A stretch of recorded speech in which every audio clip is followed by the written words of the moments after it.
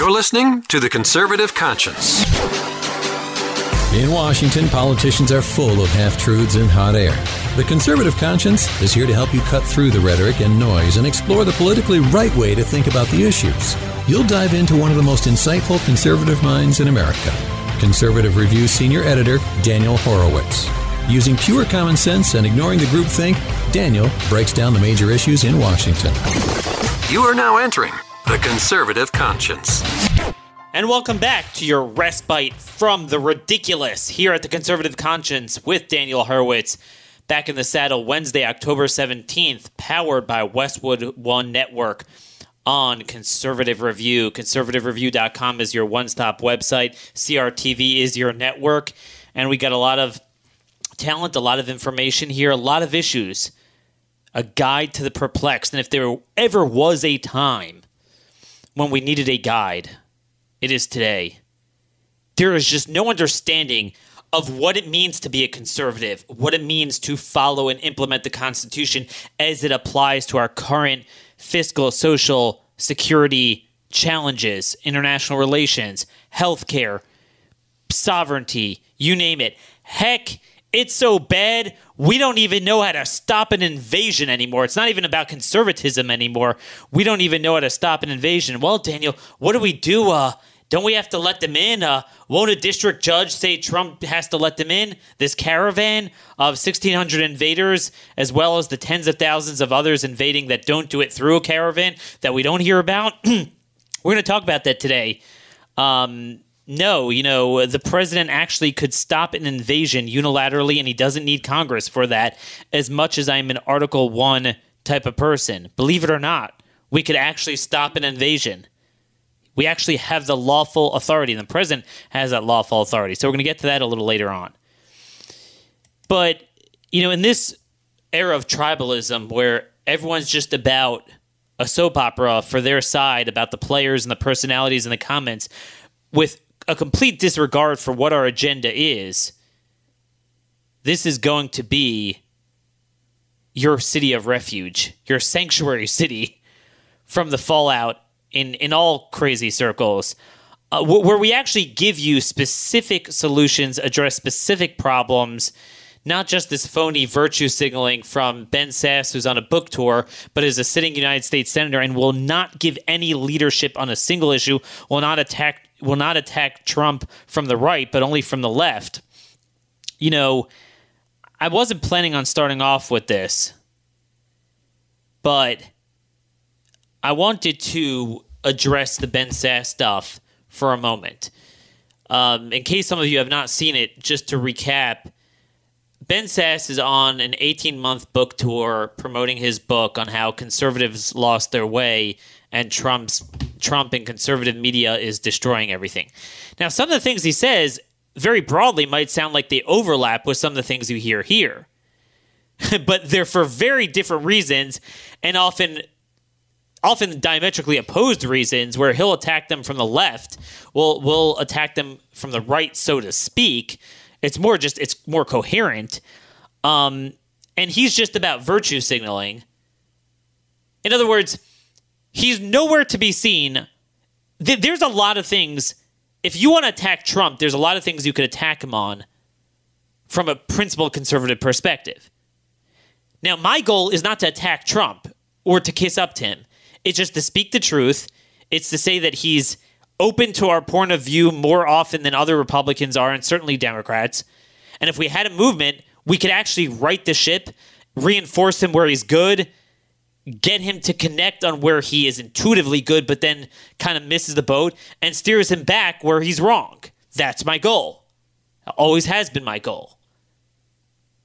Whereas with a guy like Sasse, he just wants to attack the president as an end to itself. But then the problem is that even when he has an opportunity to attack him when he's being liberal on pre-existing conditions, which we're going to get to, on sometimes on immigration, where he's good, but then he goes back on it, on budgets, on ethanol, Sasse is quiet, or he's downright agrees with Trump for the liberal side.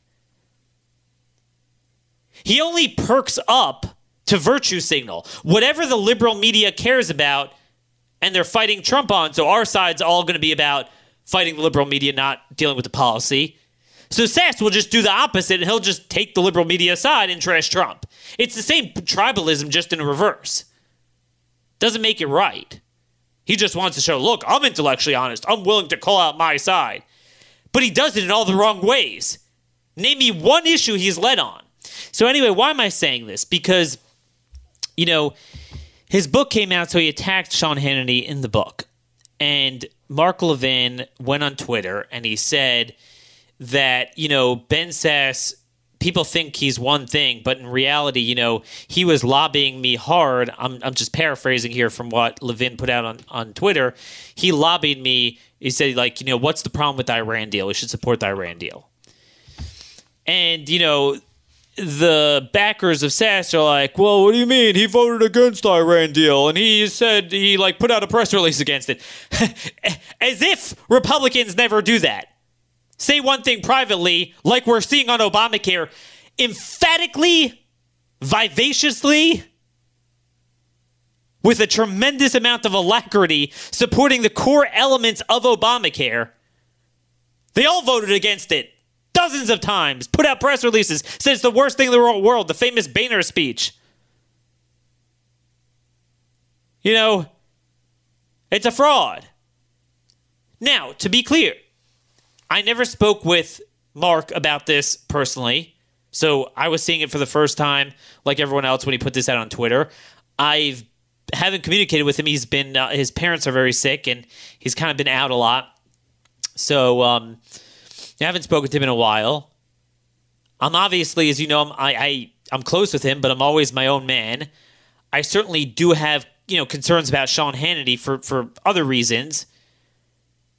That sometimes he gets a little bit too distracted and is just too close with Trump. The other way, you know, is kind of a binary thing. You know, Sasse is making a living out of trashing Trump. You know, Hannity is just obsessively up his rear end and just ignoring some of the policy betrayals that we need to focus on, some of the substantive issues, which is why I stepped away a little bit from him. I know he considered me a friend, and, you know, I hope one day we could all be on the same side. But, you know, I'm not going to reflexively defend Hannity. You guys know that already. But nobody is denying what Levin said. I mean, if Sasse comes out and vehemently denies it, says, I never talked to him about it, there's no such thing, I mean, we could revisit that, but he's not denying that. So I would tend to believe it, because it's right up his alley. See, Sasse is right about some of the chemotherapy of Trump and some of the gratuitous, distracting comments, horseface, whatever, that he makes, and some of the baggage he brings with him, like the Stormy Daniels itself. Look, I would have rather had a president with some of Trump's views and willingness to think outside the box without, you know, playing around with hookers. And I'm certainly never going to defend that as morally defensible in and of itself. But that's not where Sasse is coming from, and I would argue that we only have it because of people like Sasse that have no vision. The left is, meaning, this is definitely true. Putting policy aside, the fact that Republicans are actually always scoring points for Democrats on the most important issues of our lifetime, as we're going to get to in a minute, before we get to immigration. And get back to healthcare. But putting that aside, just on the style, not the substance, but the politicking, you do have to admit that no matter how conciliatory you are, the left is insane and violent, and they'll tear your heart out. So Sasse is not offering a solution to that. What has he done to work with them in a way that's going to cool their insanity? You have to recognize what people see in Trump, rightfully so in some cases. Now, I wish you wouldn't have some of the extra stuff coming along with it that I don't think we need, and I think sometimes does harm the cause and harm his broader message, our broader message. But to the extent you have the chemotherapy, the bad with the good, the losing the hair with the killing the cancer cells, well, buddy, we got stage 4 cancer here in our political system. What the hell is your plan to get at those cells, to go and retard the growth of what the left is doing? Now, you could argue that what the Trump movement and Trump himself is doing is not helping on a lot of things, and in fact, he's agreeing to the swamp. But Sass is not making that case, and in fact, he's voting along with that stuff. He voted for the minibus. He voted for the budget betrayal. He's whoring for ethanol. I criticized Trump on ethanol. Sass was silent. That's a free market issue. I thought he was a free market conservative. No, because Sass ironically agrees with Trump in the wrong way on the wrong issue. Sass is exactly wrong. It's like if Trump will do a liberal policy, you won't hear from him. But if Trump says horse face, you know you're going to get a quote out of him. So I totally could believe that he quietly, was like, yeah, what's wrong with the Iran deal? Speaking of Iran, I'll give this over through the prism of Ben Sass, but it's really everyone else. So what are Republicans doing now? What do we have a Republican Party for? They're supporting DACA amnesty. They're supporting jailbreak. Every single Republican, as we're going to talk about, is running ads passionately supporting the core elements of the Obamacare regulations that literally are inseparable from the rising premiums and the destruction of healthcare in America. What else are they doing? What is a national priority? Almost every Republican, and it's ironic, you have Rand Paul and Marco Rubio and Lindsey Graham all on the same side here. Somewhat different reasons, but I would argue are all wrong here in this case. As we spoke about on Foreign Policy Friday with Jordan Schachtel last Friday, pimping for Turkey, Qatar, and the Muslim Brotherhood against MBS, the leader of Saudi Arabia. Ben Sass was among them, virtue signaling, we need to stop giving arms to Saudi Arabia. Now, you guys know my view on this. My view is more nuanced and very targeted than almost anyone else's view. It doesn't mean I'm pro-Saudi Arabia. I'm pro-America first. I don't think we need to give them arms, and I actually wrote a passionate article promoting Rand Paul's resolution in May and June of 2017. Now, that was before the conversion of the government in Saudi Arabia was so clear to me. So, I'm not as confident about my call back as I was back then, but I could argue that, look, at the end of the day, Saudi Arabia still is very tenuous. We don't know if MBS will fall, although some would argue, well, Daniel, the more you back them with arms, the more you're going to back MBS so he won't fall. But you never know, and we don't want to keep I don't think we need to keep arming dumpster fires, even where the government finally is good and works with us. But my point is, what America first means is rather than being a schlepper for each side of an Islamic civil war, having our neck caught between the snakes and scorpions, is to use all sides against each other for our purposes. So the Saudis, they're not fighting the Muslim Brotherhood, Turkey and Qatar and Iran because we're giving them weapons. They're fighting them because they fear for their own survival now. The whole dynamic in government and everything in the Middle East and Saudi Arabia has changed. It's like comparing pre-World War II and post-World War II Japan government. Well, it's a different world. It's like fighting Germany against the Soviet Union in 1948. Qatar, Turkey, and the Muslim Brotherhood, and certainly Iran, are yesteryear's Saudi Arabia. And Saudi Arabia is actually fighting them. And my point is they're doing it for free. It's a false choice. I don't need us to give them so much robust backing, but don't try to overthrow him and undermine him when he's beating up the Muslim bros. Now, I don't know what happened to this dude. Okay? The bottom line is all the information we're getting that this Muslim Brotherhood so-called journalist was chopped to bits and pieces while music was playing in the Saudi embassy in Turkey is all coming from Turkish intelligence, who, by the way, do the same thing. They lock up journalists, they butcher people, and they hate America, and they fund subversion on our soil and Muslim Brotherhood mosques, and they're a much bigger threat than Saudi Arabia is to us in this day and age, given the nature of the governments. Again, 20, 25 years ago, Turkish government was an ally, Saudi Arabia was an enemy. I mean, it changes, and you got to get with that. And what these sensationalists are capitalizing on is that to the average, and I don't mean to say this condescendingly, but your average American, average voter, both conservative and liberal, this is not really a partisan issue in that respect, they're not really up on this stuff. They couldn't tell you, that Argentina and Brazil had terrible governments that were enemies, and now they've just elected really good allies. The leader of Guatemala, Jimmy Morales, is considered like the Guatemalan Trump. People aren't up on that. I mean, I'm not, it's just very few people follow that type of stuff. So, but the media is playing off of yesteryear's longstanding perception and fear and hatred of the Saudis at a time when, ironically, darn it, that Siri again. I hate this. I always have my phone charging, and then just all of a sudden it just pipes up. So annoying.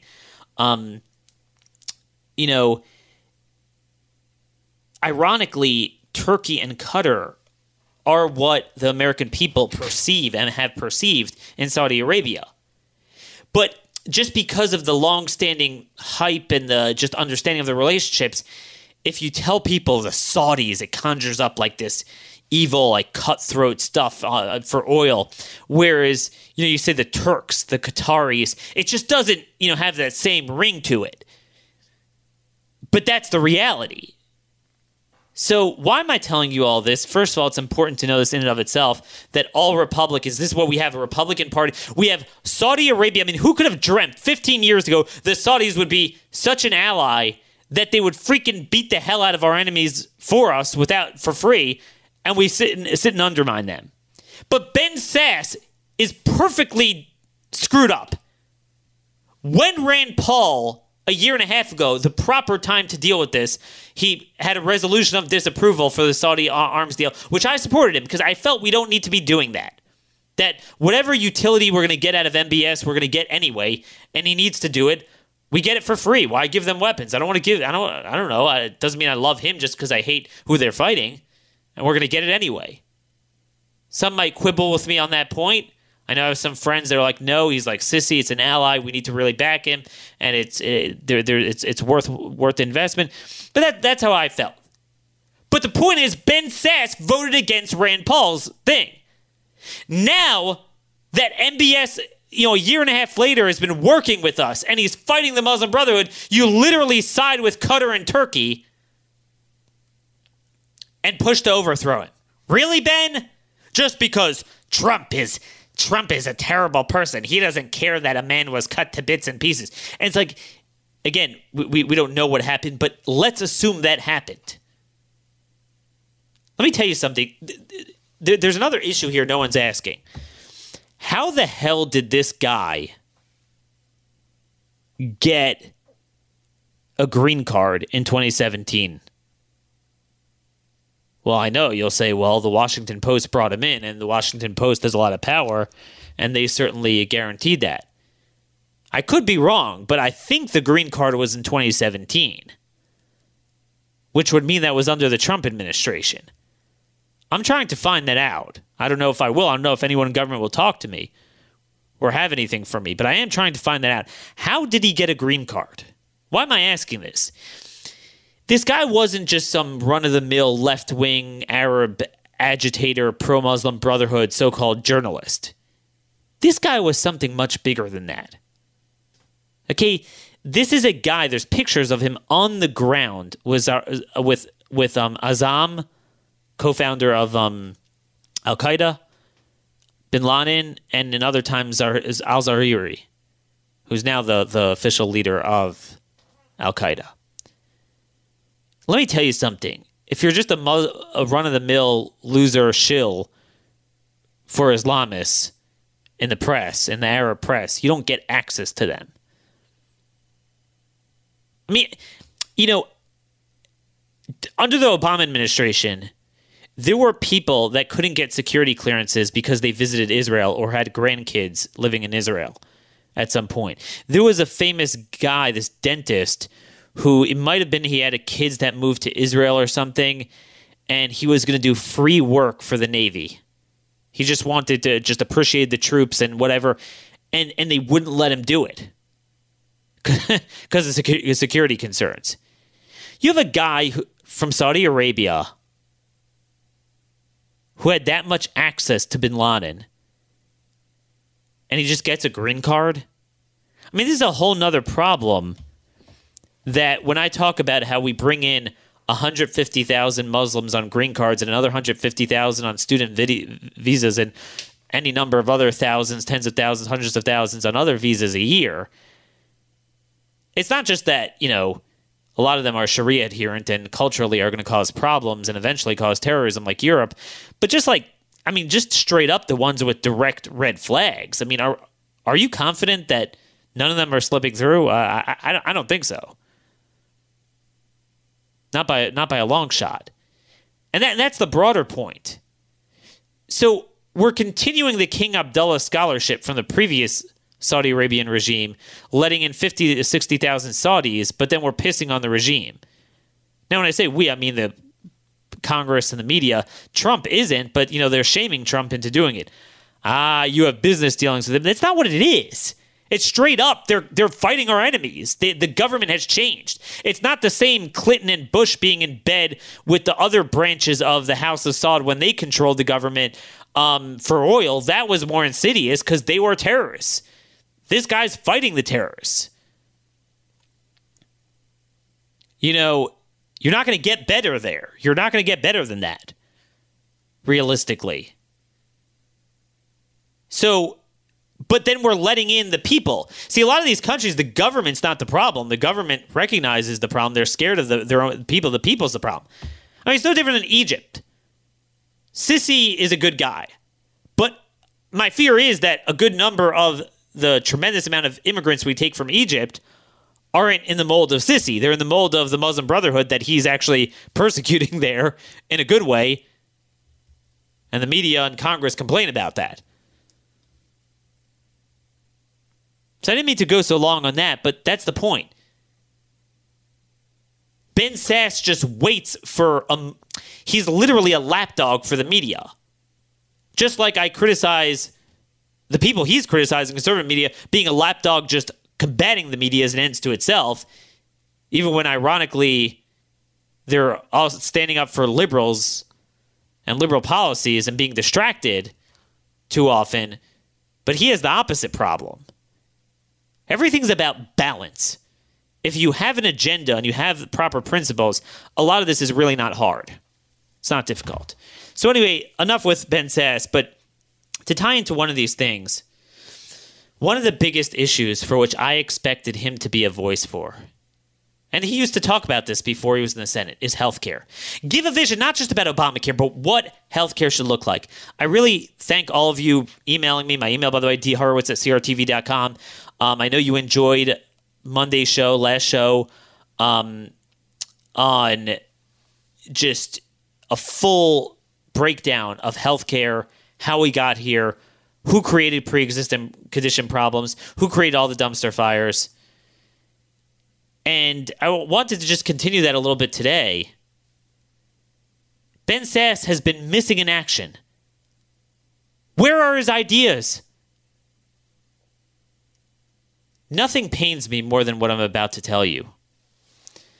I've heard, and you don't need to hear this because you see it in all the ads, notice that every Republican, every single one, every one that we want to win, that we're cheering for, this is the ultimate outcome of November 6th. They're running ads embracing, I will not get rid of pre-existing conditions. Now, I know you could say, well, Daniel, that could mean what you were saying, that, we're going to get rid of Obamacare and get rid of all the stuff that caused it. No, they don't mean they're going to get rid of the $270 billion employer tax exclusion that tethered insurance to healthcare and insurance to your place of work and really created a lot of the portability problems in the first. No. They don't mean what I'm talking about. They mean they're going to keep guaranteed issue, community rating, and the other regulations of Obamacare that serve as the core. And by the way, they're going to keep the subsidies too because it's part of it, and Medicaid expansion. Okay, so it pained me to see Ted Cruz had a debate with Beto O'Rourke last night. And, until the very end, he was awesome. He was, you listen to him and then you listen to Martha McSally and these other losers and you're like, oh my gosh, I mean, this is what they all need to be like. And he was at the top of his element. And even then, in his closing statement, he talks about defending pre-existing conditions.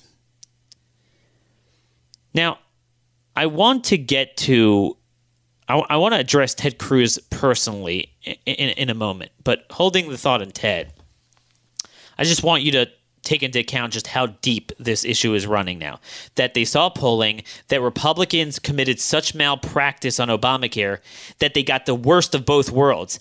They gave the perception they were going to repeal it, but they didn't repeal it. So the premiums are sky high. So you own the vices of Obamacare. But then, again, what did Obamacare do? It created entitlement for people on subsidies. For the few chronically ill that weren't getting subsidized or didn't have an avenue, and there really weren't that many, and that's a big lie. And then, of course, why they were in that predicament in the first place is a big lie. But, so they benefited. But then everyone else got hurt. Doctors got hurt. The monopolies created and the premiums. Republicans stopped talking about it. Not a single ad on that. And this is the lesson. In every policy debate, in any debate in life, there's two sides to a story. There's your stronger points and your weaker points, and the other guy's stronger points and vulnerabilities. And what you do is you exploit the vulnerabilities and you ignore the strong. You know what I mean? That's what you do. Republicans take the argument where the Democrats take them. They want to focus on one imperfection in a vacuum that, ironically, they're responsible for creating. Now, we should say they should run on what I ran on. What I didn't run on, I'm not running for office, but what I spoke about on Monday. But moreover, don't talk about that. Run ads on all the people you could find. I still get emails from people. Their own stories, $25,000, $30,000 premiums that they can't afford. Businesses shut down. Doctors that retired because of it. And then, of course, the monopolies of the acquisitions and mergers that we spoke about, and there's so much more to say, the Republicans refuse to run ads on. So yeah, it's going to become self-fulfilling that the polling, meaning not only did they lie to us and not repeal Obamacare, they adopted it. So when you hear, they didn't have the votes, vote Republican because we don't have enough votes.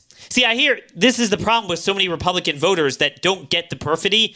So they think in their own mind, they can't understand how, come on, Daniel, don't tell me Republicans really support Obama. No, they don't. So in their mind, they create a football team that doesn't exist and they cheer for it. Oh, we need 5 more Republican senators to get around Collins and Murkowski and McCain, whatever. And then we could repeal it. I'm like, dude, you don't understand. They all support it now. Every one of them. Maybe except for Mike Lee. And this is what they're supporting. Ironically, they're running on it. They're running on it. Here's what I heard from the grapevine.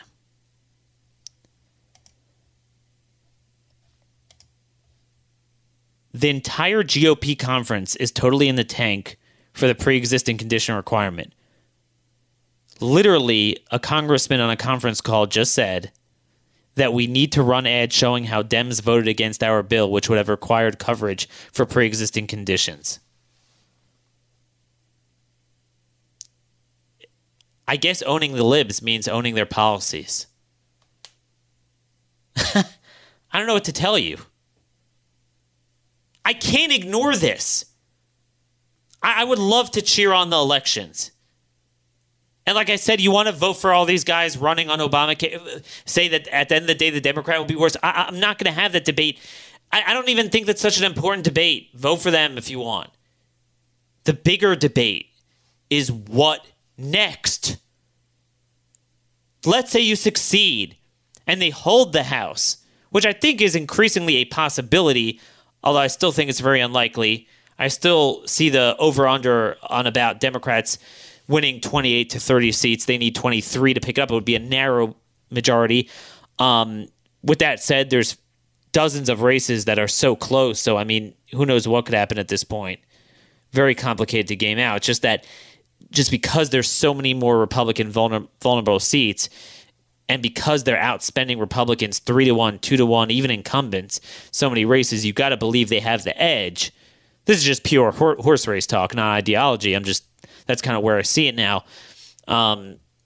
Basically, I see it that I think Democrats have 15 pickups in the bag, and then Republicans have 3. There's 3 Democrat seats that I think they're going to pick up. 1 in Pennsylvania, 2 in Minnesota. There is a 3rd in Minnesota. They have a possibility, but, I don't think that's in the bag. So 15 minus 3 on net, Dems have 12. They need 11 more. There's 28 more toss-ups, and then there's like 23 more lean Republican, the next level over that, there's been many polls that have Democrats either up or tied in some of those races too. So, Republicans would really have to run the table. I mean, it's kind of like Democrats having first and goal and maybe the 8-yard line or so. You could block it and it happens, but you'd rather be the other team. So that's just, FYI, if you're interested in my 2 cents, that's where I see it by looking at the individual House races and the states and the dynamics. So that is that. But anyway, let's say we get that. And that would be a very significant accomplishment. I mean, typically, almost every midterm election you lose. And the average, I think, is like 25 to 30 seats. So that would be enough to lose the House. You could argue they've thrown everything they can at Trump, that Trump has said everything that could get him in trouble. They've tried everything. They outspent Republicans just enormously. The figures I have here from National Journal, 92 Republican incumbents, not open seats, were outraised by a challenger in the third quarter of 2018. And that top line doesn't even fully capture the scope. More than 50 of those members were outraised 2-1, and 31 were outraised 3-1. And by the way, the conservative ones are the ones that are more outraised, which is why we need to focus on them, not the more establishment ones. But, that would be a pretty big accomplishment. And then, let's say they pick up 4 seats for argument's sake. Let's say 5 seats in the Senate. And that would put them at 56. Let's just argument's sake. Okay? And you're going to have conservatives the conservative media, it would be euphoria. It would be literally they'd be high on dope, get drunk, both literally and figuratively. We own the libs. Okay, when the hangover wears off the next morning, okay, you know what? Let's give them the rest of that week, Wednesday, Thursday, Friday, Saturday, to celebrate.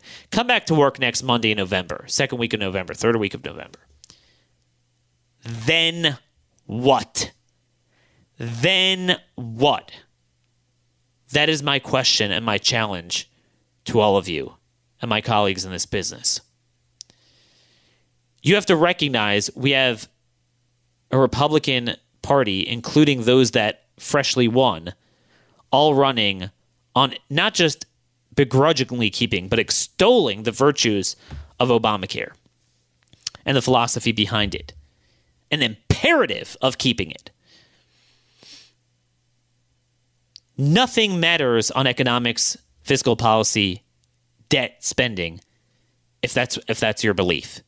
We're done. Economic issues, done. Spending was already done. You know that. Immigration, what percentage support our values on immigration? I have an article out on the polling data. It's unbelievable. The public wants a reduction even in legal immigration, much less illegal immigration, the drugs and the gangs and the criminal aliens and sanctuary cities. Tell me what happens. Trump will not veto. Now, I think he might if we have a movement backing him and pushing him, but I'm they're not going to do this, and that's my point. I mean, I'm kind of answering my own question. That is what should happen next. But my point is, this is not just like, oh, Daniel, shut up. Don't rain on our parade. We got to win the election. I don't want to hear about this stuff. I could respect that sentiment if we're just on dope for a month before the election. It's been this way for the entirety of the 2 years. We've done nothing for all these betrayals on every single policy issue from Congress. And if you want to say Trump is good in his own right, and it's Congress's fault, fine. But Congress is certainly schlepping Trump into the swamp. He is signing their stuff. Without a budget fight and without Trump's veto, McConnell will not relent on any reforms to the filibuster. So 56 seats will not matter.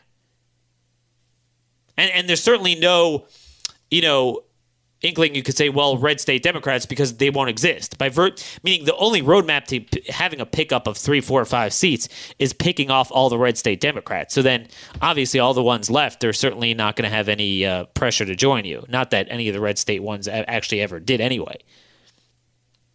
So there's that issue. So you have no matter what, it would be a razor-thin House majority. But let's say it's operational. Let's say you don't have MS-13 Republicans giving us problems. They will. They will, by the way. And that will be the next distraction. Well, we need a bigger majority because just like you have Susan Collins in the Senate, well, now we only have a 3-seat majority in the House. And, well, yeah. So 2020 all the way. But it's not just Congress. It's going to be endless. We own the libs. We won. But what did you win? You recovered possession of the ball. But now throw the ball. Make the plays. There's an election every day. You could elect as a movement, as activists, to get on their case and recruit primary challengers while simultaneously using conservative media to focus on the policy issues at hand, the leverage points, the legislation. And you could use your activism to pressure them. But we don't do it. None of the people with megaphones are going to do it. It's all going to be about somehow getting involved in the Democrats' own primary, as if we're so interested in it. And meanwhile, what are they going to do? They told us what they're going to do. DACA, jailbreak, and any other number of stupid things. And shaving pre-existing conditions. I mean, what do you want me to tell you?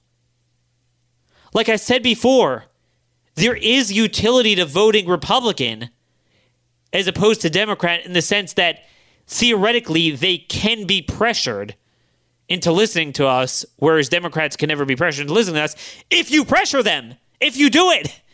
So vote for them with the intention of pressuring them.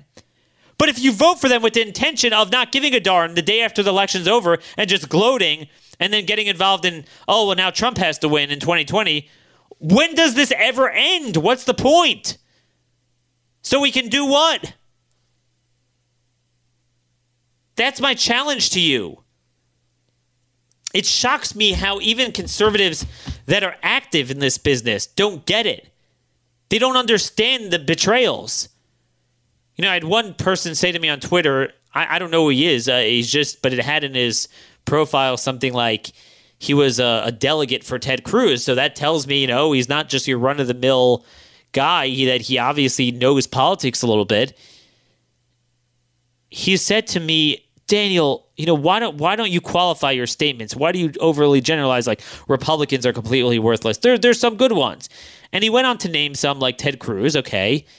But then he named Chuck Grassley. Like, that scares me that even someone like that doesn't recognize what he's doing. I can't unsee and unhear what I see and hear about him. It's bad. They get on these conference calls and they believe the other side's positions. It's a joke. I don't understand how this isn't the biggest story around. The Republicans have officially after running 3 election cycles against Obamacare, they are it's not just like they're ignoring it. They're running ads extolling the virtues. They're top ads. They're all doing it now. in unison. Now, I just want to get back to Ted Cruz for a minute. I'm not defending him here. But I've said this before with Ted. Every time he sells us out, I look to other people. I'm like, man, at the end of the day, he's still head and shoulders above everyone else. What does that say about the rest of the Republican Party? But I just want to tell you something. And I've heard this from a lot of people running for office. And this is why we are running a fool's errand and we're building activism on a putty of quicksand unless we change gears, either pursuing a new party, halfway pursuing another party, which I talked about, having the Freedom Caucus break off, secede officially, run on the Republican Party ballot for access, but basically operate separately with the activism, policy, communications, fundraising, everything. I've talked about all this before. Wholesale reform of primaries to state conventions, or at least trying harder within the current system to recruit a critical mass of Republican primary challengers. I'm skeptical that we could do it, but at least try. No one's even trying.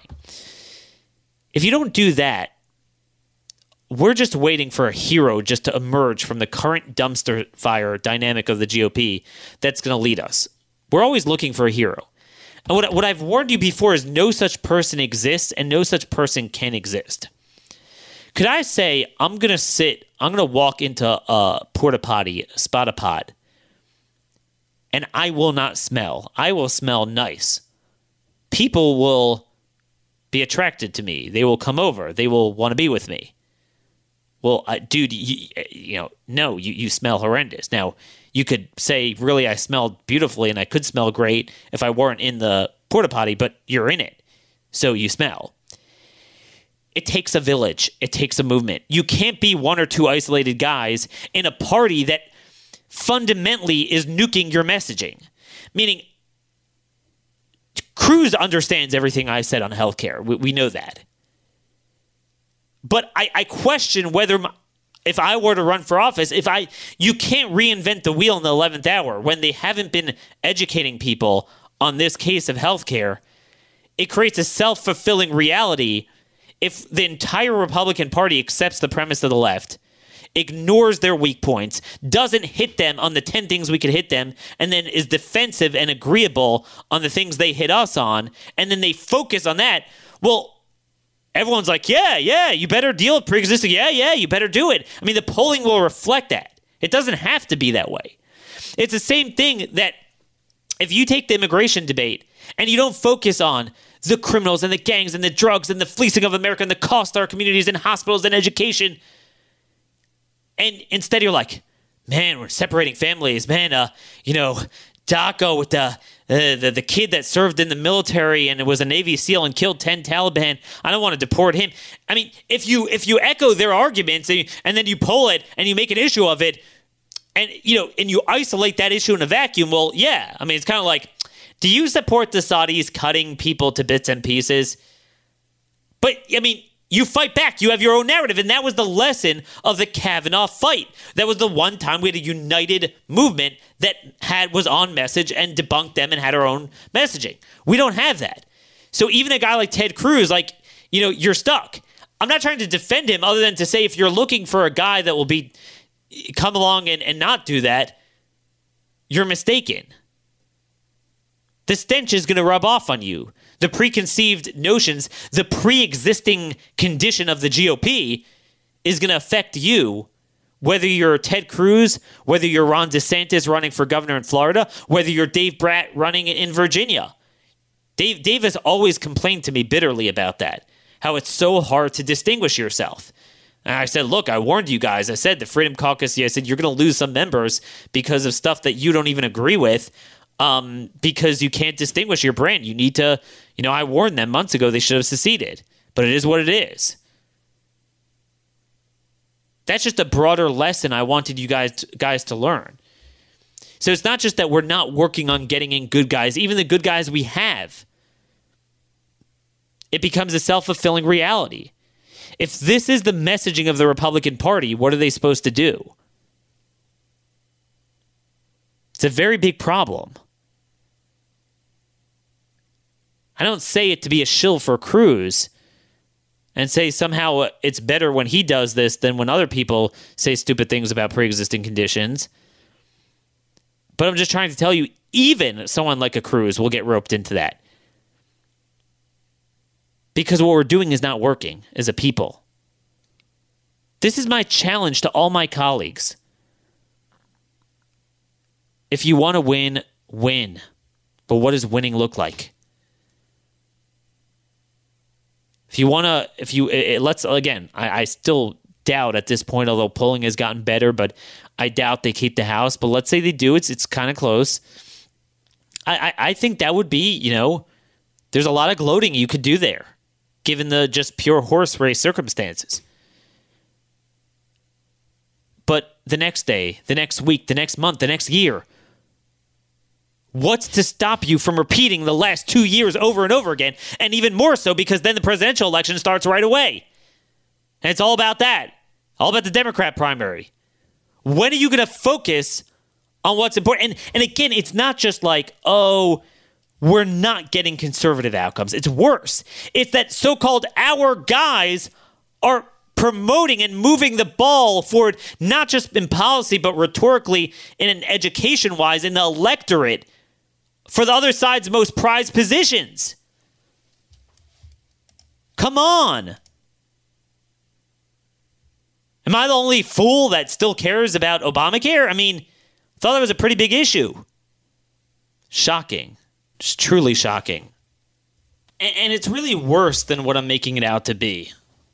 Much worse. Because we're getting played by these people, and our people don't even realize it. Lindsey Graham is out there promoting amnesty now. A border wall in exchange for amnesty.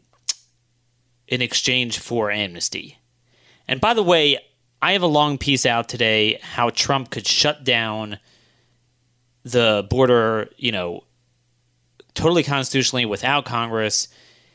He has complete control over sovereignty. I've talked about this before. I meant to do today's show on it, but we'll save that for later in the week.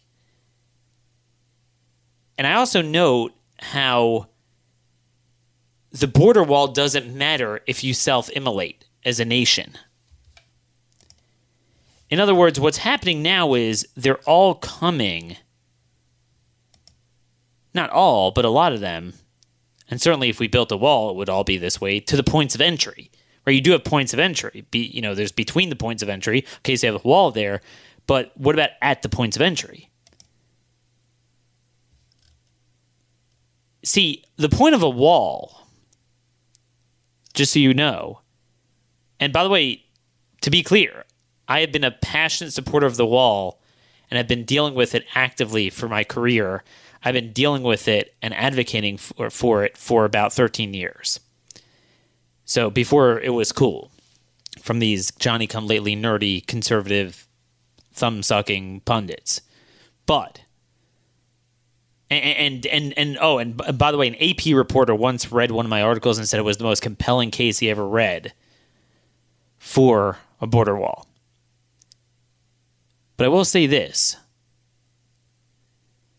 See, a border wall is for a nation that is strong in spirit, but has a weak frontier. It doesn't help a weak political system that willingly commits national suicide. So it's like, hey, I want to prevent people from coming in uninterdicted. They just sneak in and I can't catch them, and then they're here and they, commit crime or, go in the public dole and their problems. But if they come to the points of entry and surrender themselves on purpose because we will bring them in, process them, release them, and done, then that's what they're all going to do, even if you build a wall. If you don't end the asylum, which you don't need Congress to do because existing law is not what's happening now, and anyway, the president has 3 or 4 authorities, both inherent and delegated. I have it all in the piece. I'm not going to review it. I'll link to it in show notes, to shut it down and override asylum, certainly temporarily, but really can do it indefinitely. if we don't end asylum and lower court tyranny, and we agree, and the other two branches agree that whatever a district judge says about our national security and our sovereignty is law, then I can't help you. Then we're done. Then a border wall won't help. Heck, they might get an injunction against the border wall. So anyway, I didn't mean to go off in that tangent, but Lindsey Graham is now pushing that. Lindsey Graham knows that the conservative media will let him get away with voting with Pelosi on all this stuff, provided that he gives them clickbaity crap and the own the libs memes. It's all about clicks. It's clickservatism to the nth degree. Nth degree. But yeah, I mean, we're just going to keep talking about Elizabeth Warren's DNA test. Everyone has their hot take on that. I'm more worried about the fact that elected Republicans have less conservatism in their blood than the amount of Cherokee in Elizabeth Warren's blood. Okay? That's what I'm worried about. And that's what we should all be worried about. And if we're not worried about it now, because we just want Republicans to win, fine. But when will you be worried about it? And then we have the courts continuing to do the thing. You know, I had a list of 13 times courts said that, 13 policies, courts, you can Google it, courts said Trump must continue Obama's policies. Some lawless policies, discretionary policies, unbelievable. Just again, Obama's student loan regulation, Trump can't get rid of it. Another district judge. Now, to his credit, although I think he doesn't have enough support in the administration and Trump hates him, so his wings are clipped, Sessions is being really good. He lambasted a judge for the way it treated DOJ lawyers and for what they're doing. I want to get him back on the show. And I must say, he's really been on a roll. I'm going to have an article coming out about what he's done to designate Hezbollah as a trans criminal organization in addition to terrorist organization, which is important, and then also designate drug cartels and MS-13 as TCOs and have a joint task force on all of this. You know how passionate I was a couple months ago. We had a series of shows on how Hezbollah, drugs, gangs, border migration, Middle Eastern immigrants coming through the border, the drug cartels, it all ties together, terror financing, and that's really the thing. That's what we need to do, cut off the terror financing. And, that's it. Just don't bring these people to your shores and don't have them fund terror on your shores, which is something that is so addressable under our own sovereignty, our own country. And then we don't have to worry about Yemen sovereignty and Afghanistan sovereignty and Syria and most of these other dumpster fires. The only way they hurt us is when we bring in their people. And then, ironically, they fund the wars overseas that we then send our troops overseas to fight. Let's keep their boots and money off our soil. And we won't have to put our boots on their just Civil War soil. But back to the courts. So we'll have that with Jeff Sessions' designation. Sessions is really on a roll. If you look at the discernible policy outcomes, he's doing everything he can. And it's all being ignored. And that's what bothers me. See, this is the difference between clickbait.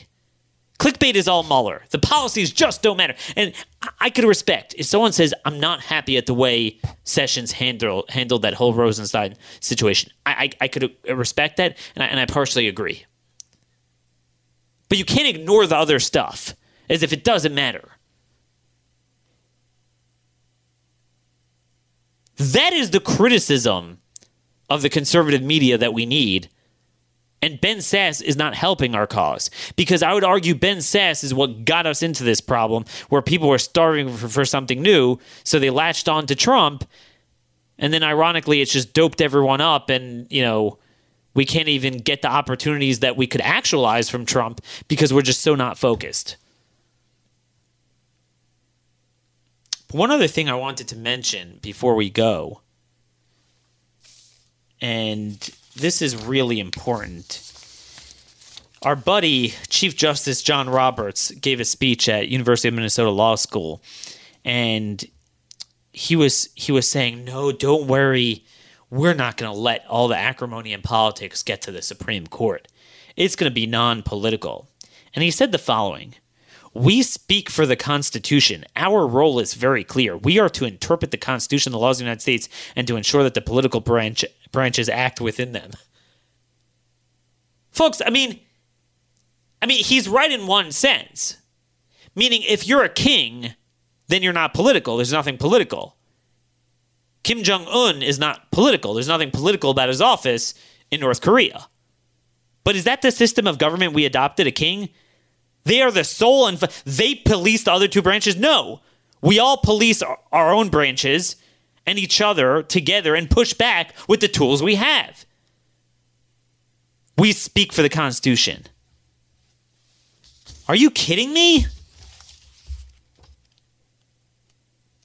For those of you who thought I might have been wrong about John Roberts, this is a clear signal. Like I said, he's not going to take up these lower court cases, and he's going to be a very big problem. So all this morphine for nothing. What a shame. What an utter shame. As I've said before, I've quoted this many times. One of my favorite quotes from Justice Joseph Story. Let us never forget that our constitutions of government are solemn instruments addressed to the common sense of the people and designed to fix and perpetuate their rights and their liberties. They are not to be frittered away to please the demagogues of the day. They are not to be violated to gratify the ambition of political leaders. They are to speak in the same voice down forever. They are of no man's private interpretation. They are ordained by the will of the people and can be changed only by the sovereign command of the people. It's all the people together. The courts have a role. If a case comes before them, they have the right to issue an opinion. We all as a society, along with the 50 states and the other two branches of the federal government, have a right and indeed a duty to interpret the Constitution as we seem fit. It's lost on John Roberts. He's like, there's too much fighting. You idiot. If you're going to make the Supreme Court God and they're everything and immutable and whatever they say is final, albeit the one choice you have is prospectively ahead of time determining who gets on that court, well, that's the worst mix. You better believe that any Supreme Court vacancy is going to trigger a bloody fight. You're at fault for that. Your mentality of judicial supremacism. So that's John Roberts for you. Anyway, more on the invasion next time. But unlike Ben Sasse, who thinks he's just beyond politics, he's independent. There's nothing independent thinking about him. He is the swamp times 100. Here at the Conservative Conscience, we truly are independent.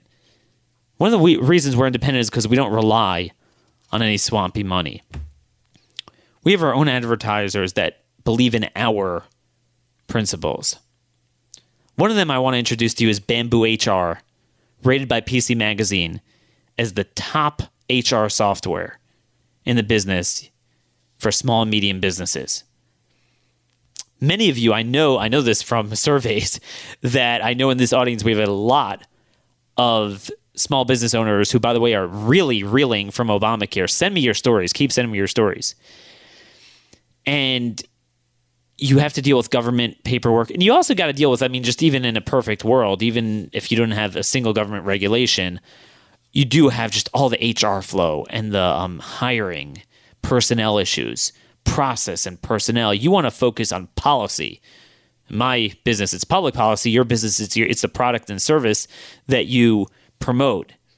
Bamboo HR will allow you to put down those hats and do what you love and love what you do. They manage all your employee data, automate your countless tasks you have to deal with, e-signatures, onboarding paperwork, personnel reports, just anything from time off to overtime, which is regulated by all the states, so you need them to tabulate that for you. Training sessions, company assets, all in one easy-to-use interface, very intuitive, very easy to transition to. Transitioning is always a nightmare. I'm telling you, there is no better software that I've seen than Bamboo HR. So you can put down all those hats you don't like to wear and do the things you love. Here's the deal. They offer a 7-day guaranteed free trial to all listeners. But to my listeners, they offer a 14-day guarantee. So that way you could try it out. If you don't like it, fine, drop it.